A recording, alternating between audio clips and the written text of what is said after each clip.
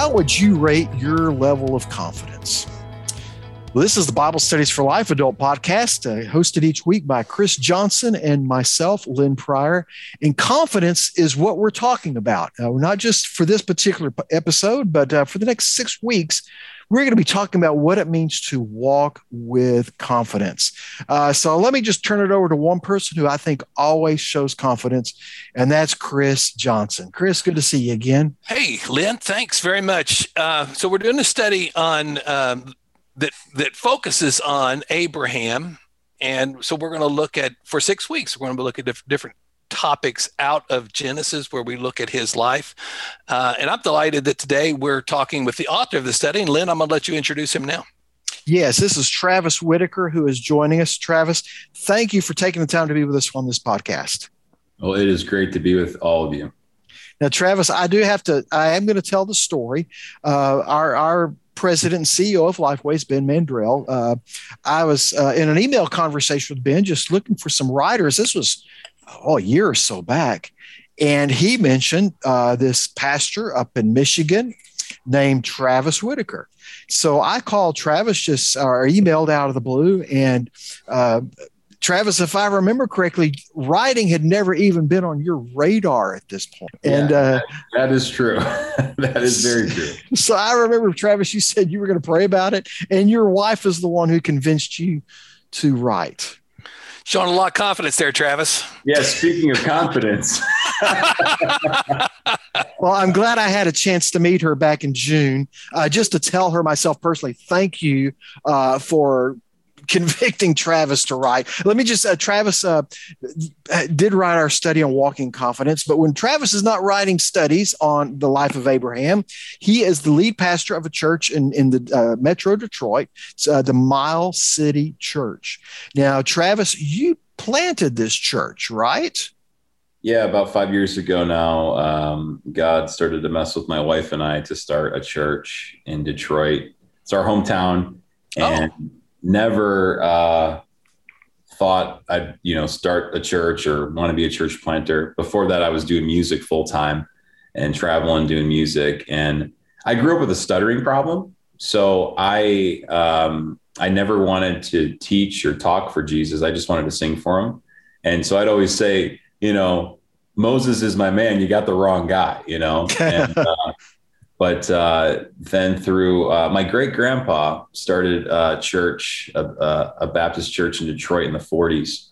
And everyone that I knew that met my papa would always say, he was the worst communicator you'd ever hear. Dry as dust, just put you to sleep.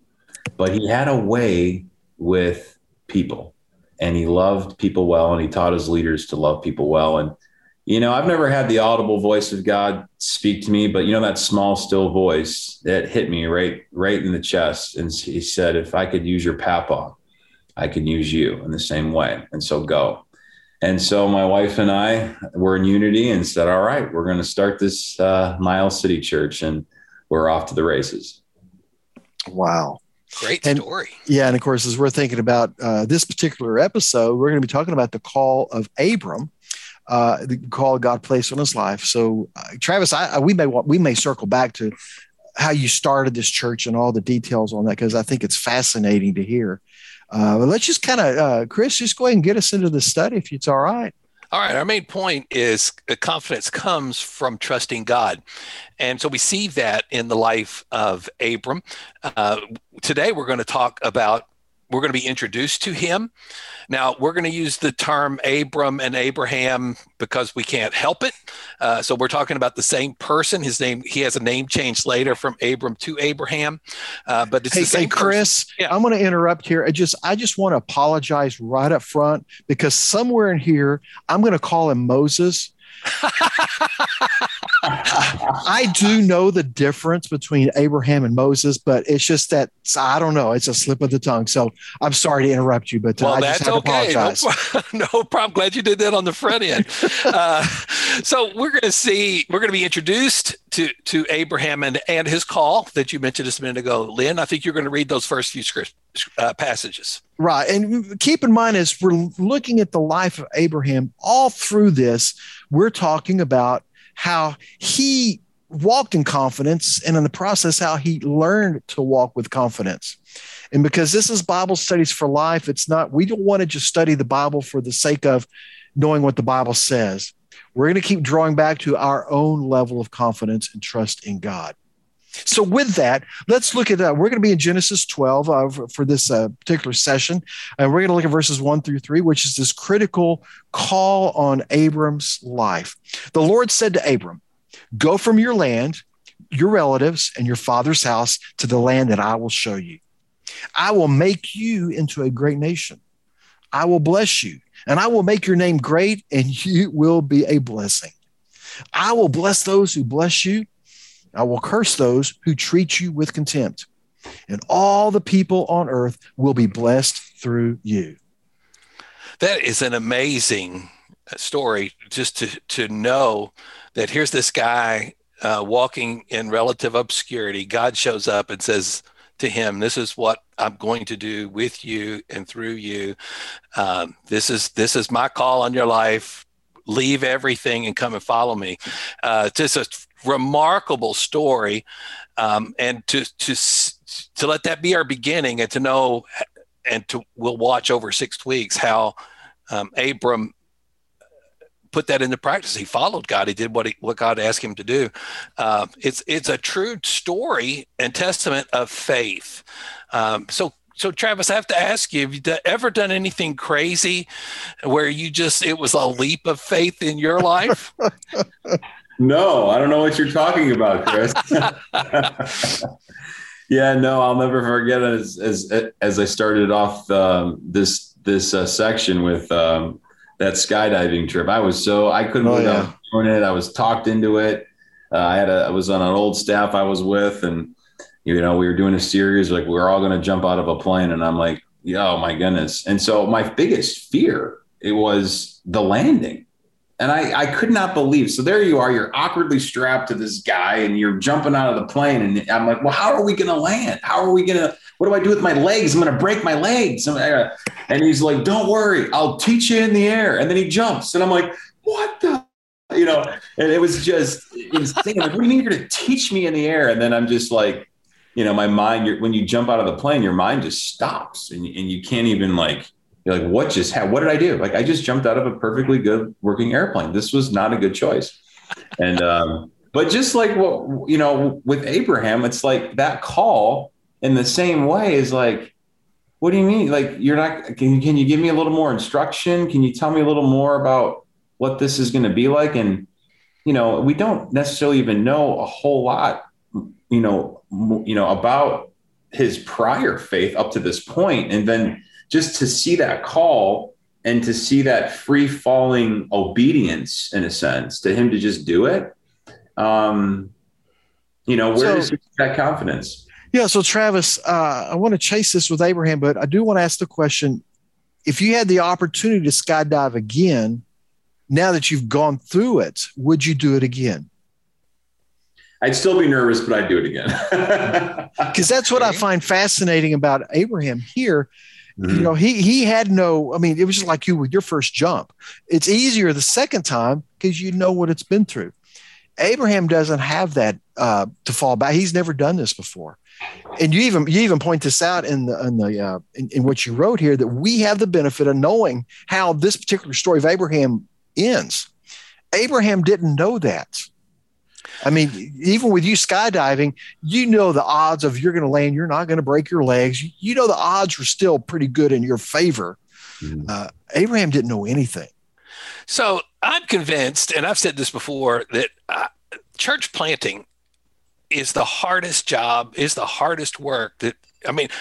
I just can't imagine what it's like to do that. And I know a lot of people who've planted churches. I just think feels like the hardest thing in the world. And so in your life, Travis, God comes along and says, okay, I want you to do this. And you didn't have any background in church planting, right? Mm-mm. No. And all of a sudden it's like, okay, this is what I want you to do. Go. No, it really has been. I always say to people, it's been the most frustrating thing I've ever done, but the most freeing thing I've ever done. Wow. And the reason why I say that is because in my prior business, journeys I've been in and owned businesses and whatever, it's like you work so hard, right, to get the deal, to get the result, to score the touchdown, right? Sure. And so with this, right, no matter how hard you work, no matter what you do, it's like you just take it right up to the end zone, but he's got to score the touchdown. I can't make someone come to church. I can't make someone come back. I can't make someone get saved or baptized or give or whatever it is, right? It's frustrating because I want to go and score the touchdown, but you don't. But it's freeing because it's like, hey, he loves this church way more than I ever will. And he's behind and he's got the whole thing rigged.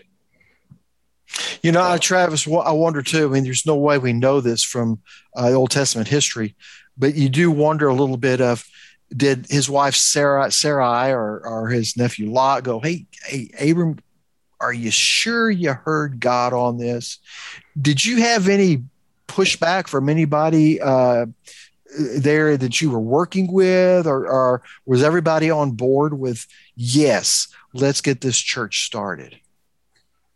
Yeah. I mean, at that point, I was a worship leader, pastor at a very successful, thriving church, good paying job. Right. And so my wife's parents are like, what are you doing? You already got 2 kids, you got one on the way, and you're going to just like jump out of the airplane here and start over. Like, this doesn't make any sense. And I'm like, I know it doesn't make any sense, but we can't ignore it anymore. Like, when God messes with you, if we need call, I mean, that's the thing. Church planning, if you're not called to it, run from it. Do not try to do it just to do it. Like, when he calls you to it, you can't escape it. And he will mess with you in that calling until you're obedient. And that's what he was doing with me and my wife. So that's what we have and see in Abraham. He says, okay, and goes. And you have to understand, he different culture, different world, going to a different place, and he's 75 years old. Yeah. So all of this is crazy, but he goes. That's exactly right. Abraham went as the Lord had told him. I can't help but wonder, did he? I mean, he obviously obeyed, but did he do like so many of us a lot of times where we just kind of haw around about it? Was there a delay? Did he immediately? We just don't know. But the beauty is when God called, he did obey and follow through. I'm going to take us to verses 7-8, because we see in verses 4-6 how Abram obeyed. But you come to verse 7, and I want you to hear in this how Moses, see, I told you I was going to hear it. How Abraham trusted God, but I want you to see the worship that we see in Abraham's life here. Verse 7, the Lord appeared to Abram and said, to your offspring, I will give this land. So he built an altar there to the Lord who appeared to him. There's altar number one. And from there, he moved on to the hill country east of Bethel, pitched his tent, and with Bethel on the west and Ai on the east. He built an altar to the Lord there, and he called on the name of the Lord. I just love how he exhibited that trust too, in the fact that he worshiped the Lord to the point he even built altars to God right there. It's a great reminder to us. And this kind of pitches right to you too, Travis, as a pastor who has had experience as a worship leader of the significance of in our lives of worship, of building an altar, coming before the Lord as a natural, normal part of our lives.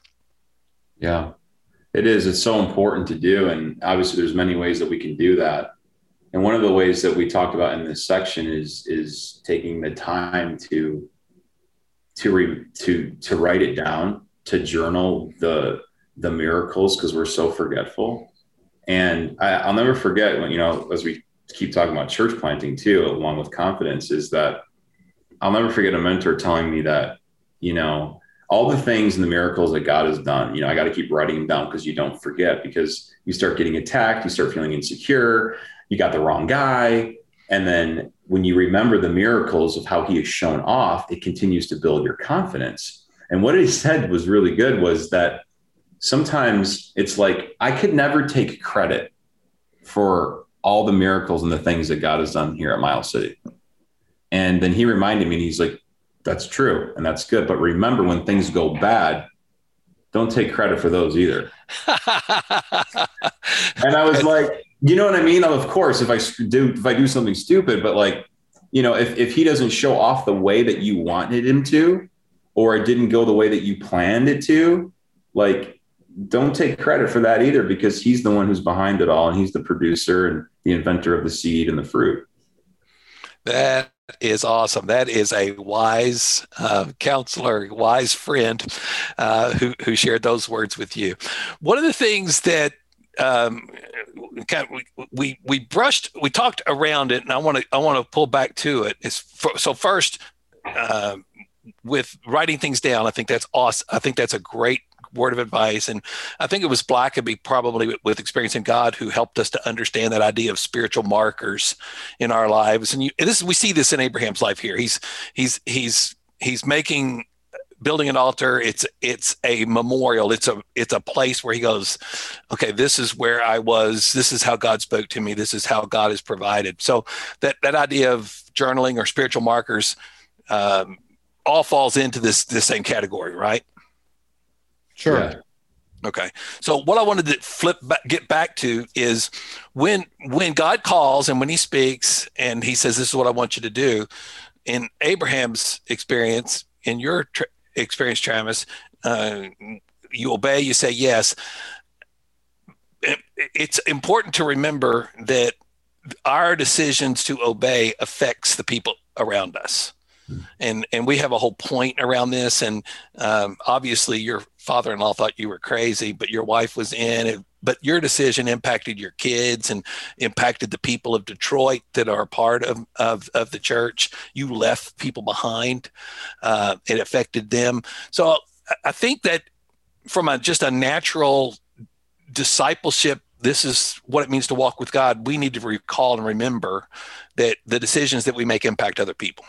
Yeah, absolutely. I mean, it's such a sobering reminder, you know, every day, right, in our faith journey, of how it, you know, and when we run from God and when we disobey his way for our life and we go against what we know is his way, I mean, it's just tragic, and it could be big or it can be small. And those small little things over time, whether it's in your marriage or in your parenting, and in the relationships and as leaders leading people. I mean, we've seen the damage that has done in our churches all across North America and the world, right? Sure. You know, you mentioned that about how it impacted the other people. And our focus is on the confidence that God built into Abraham as he followed. Yet I think, too, the impact Abraham had, certainly we can talk about how had he disobeyed, but what this would have done for Sarah's faith, for Lot's, and maybe those other extended family or servants that traveled with them, to see Abraham's trust in God, his confidence in God, and how that had to help boost their own confidence in trusting the Lord. So this has been fascinating, and I'm so glad that we're having this conversation and look forward to continuing it over the next several weeks. But I want for our leaders to understand and to see that what we read about in Abram's life in Genesis 12 is essentially what discipleship is. God speaks to us, he calls us, he invites us to follow him, and we respond, we obey, we say yes to him, and everything changes. Our lives are never the same when we make that decision. So I think it's an easy connection for our groups, and especially you as group leaders, to help people see that this isn't just about somebody in the Old Testament. This is what it means to be a follower of Jesus as well. Thanks, Chris. And thanks, Travis, for being a part of this podcast as we've kind of jumped into just the beginning of Abraham's life. as you're with your group this week, whatever you're meeting, just remind them why we're studying this. It's again, it's not about just understanding Old Testament history so you do well when you're on Jeopardy. It's about seeing what God did in Abraham's life and what he wants to do in ours. And that is that we can gain confidence as we learn to trust God. Each step of the way, what he shows us, we trust him. Yeah, thanks for listening to our podcast. Thanks, Travis, for being with us. You're going to be with us again in a few weeks, so we're looking forward to that. It's always good for us to hear from the writer of our sessions. So thanks for being with us today. Thank you for the opportunity.